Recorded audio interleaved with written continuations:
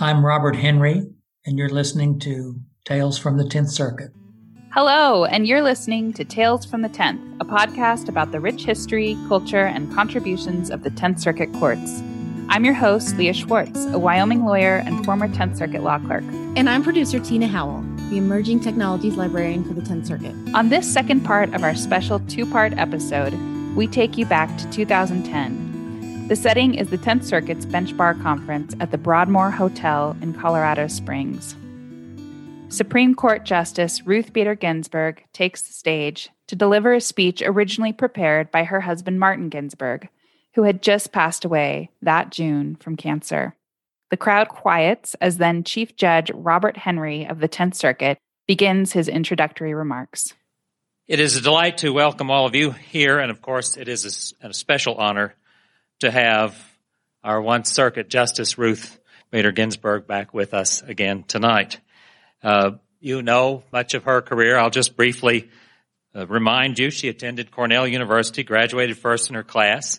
She attended Harvard Law School before transferring to Columbia to be with her husband Marty, who'd acquired a job at a New York law firm. She made law review, becoming the first woman to achieve that honored position at two major schools. And after a year at Columbia, she graduated at the top of her class. The years following were spent in academic endeavors. She worked as a research associate. She worked for several feminist causes. She had some interesting matters in the 10th Circuit. While at Rutgers, she battled maternity leave rights for school teachers. She began active participation in the American Civil Liberties Union. She was the first woman hired with tenure at Columbia Law School. Her star continued to rise. She joined many important committees and various law associations.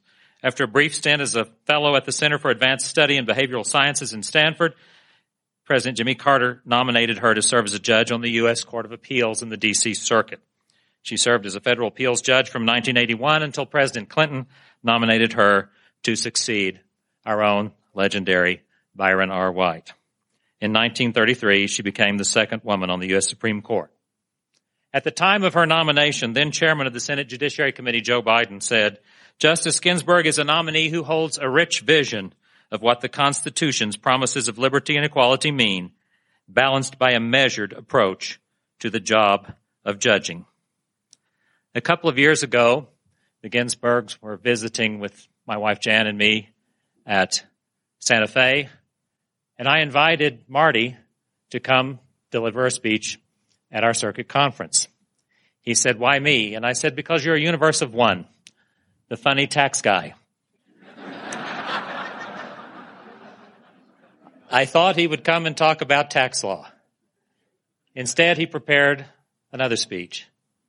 After his untimely passing, Justice Ginsburg called me and said that since he had prepared that speech, she would like to come give it tonight. And that speech tells about part of her career in the 10th Circuit, which created a legacy for law that we can all be very proud of. So will you join me in welcoming Justice Ruth Bader Ginsburg? My dear husband, who was a great tax lawyer, got an extension for our 2009 tax return. But he had his 10th Circuit speech all written out, and I know he would want you to hear it.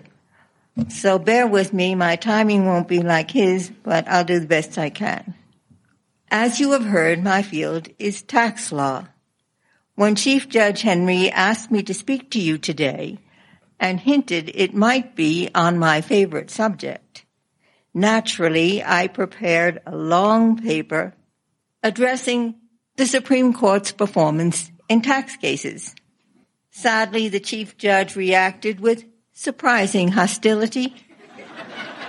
And so I am going to speak instead about the only significant thing I have done in my long life with Honorable Ruth. I shall recall for you the one case in which we served as co-counsel. It was also the one occasion either of us was privileged to argue in the 10th Circuit. Nonetheless, fascinating as you will surely find this reminiscence, all in all, you are the losers For I promise you, the Supreme Court's performance in tax cases is an exceedingly funny subject. In the 1960s, I practiced law, mainly tax law, in New York City. Ruth began her law teaching career at Rutgers Law School in Newark. One of the courses she taught was constitutional law, and toward the end of the decade, she started looking into equal protection issues that might be presented by statutes that differentiated on the basis of sex. A dismal academic undertaking because back then, the United States Supreme Court had never invalidated any legislative classification that differentiated on the basis of sex. Then as now, at home, Ruth and I worked evenings in adjacent rooms. Her room is bigger, and I must interject. It is not so. In my little room, one evening in the fall of 1970, I was reading a tax court advance sheet and came upon a pro se litigant, one Charles E. Moritz, who, on a stipulated record, was denied a $600 dependent care deduction under old Section 214 of the Internal Revenue Code, even though the tax court found the operative facts, save one, fit the statute perfectly. Mr. Moritz was an editor and a traveling salesman for a book company. His 89-year-old dependent mother lived with him. In order to be gainfully employed without neglecting mother or packing her off to an old age home, Charles paid an unrelated individual at least $600, in fact, a good deal more than that, to take care of his mother when he was away at work. There was just one small problem, and in the tax court it served to do him in. The statute awarded its up to $600 deduction to a taxpayer who was a woman of any classification, divorced, widowed, or single, a married couple, a widowed man, or a divorced man, but not to a single man who had never married. Mr. Moritz was a single man, unmarried. Deductions are a matter of legislative grace, the tax court quoted, and added if the taxpayer were raising a constitutional objection, forget about it. Everyone knows the tax code is immune from constitutional attack. Let me digress for a moment to tell you that in the tax court, Mr. Moritz, although not a lawyer, had written a brief.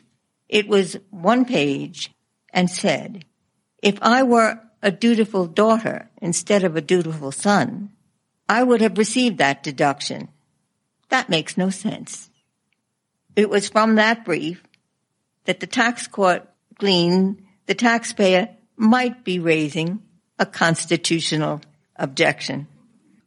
Mr. Moritz's one-page submission remains in my mind the most persuasive brief I ever read. When I went into the big room next door, handed the tax court advance sheet to my spouse and said, read this.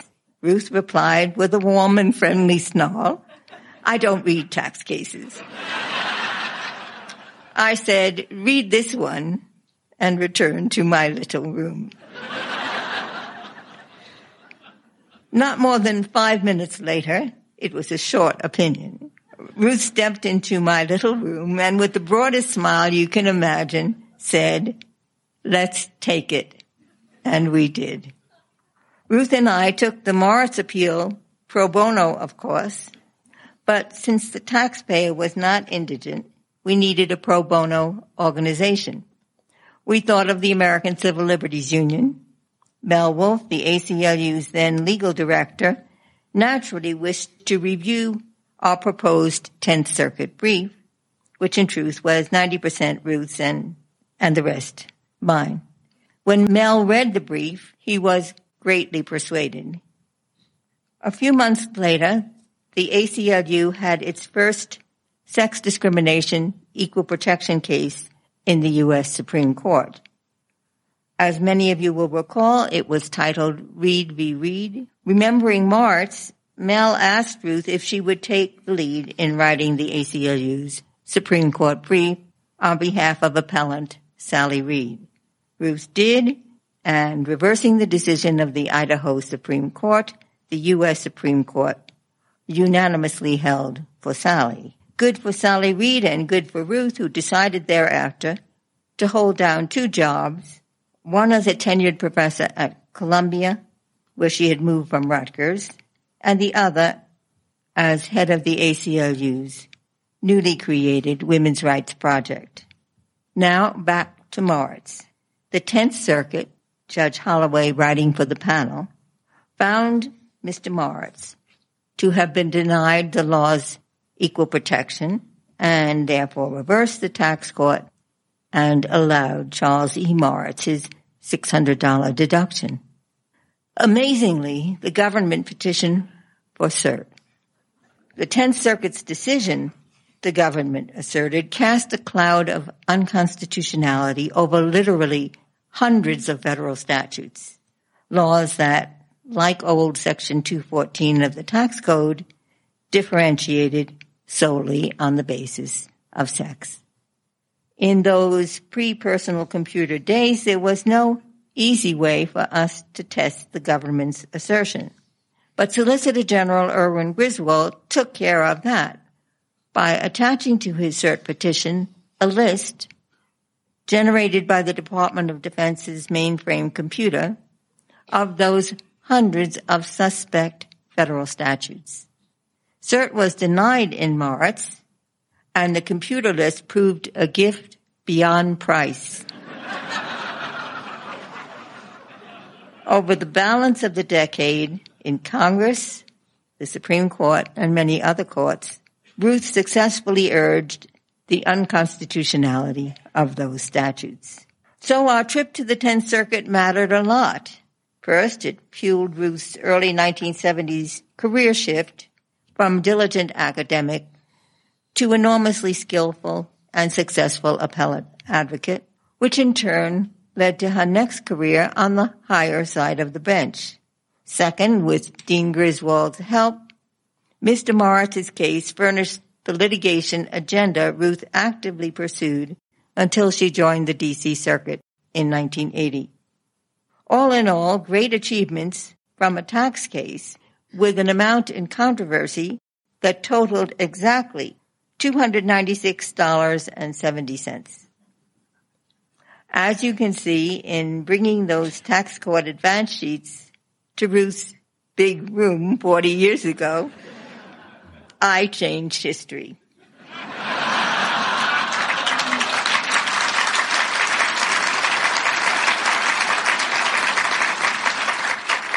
For the better, and I shall claim thereby rendered a significant service to the nation.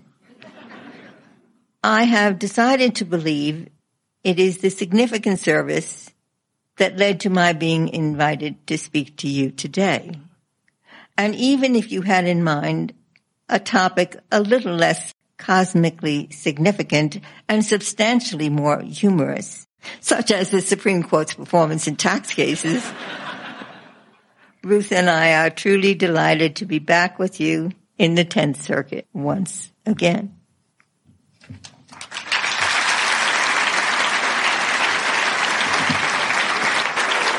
Thank you. Please be seated. No.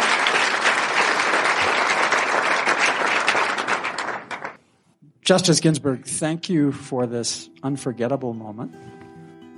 This episode was produced and edited by Tina Howell. Subscribe and download at the Historical Society's website, 10thcircuithistory.org, or at Apple Podcasts, Spotify, or Stitcher.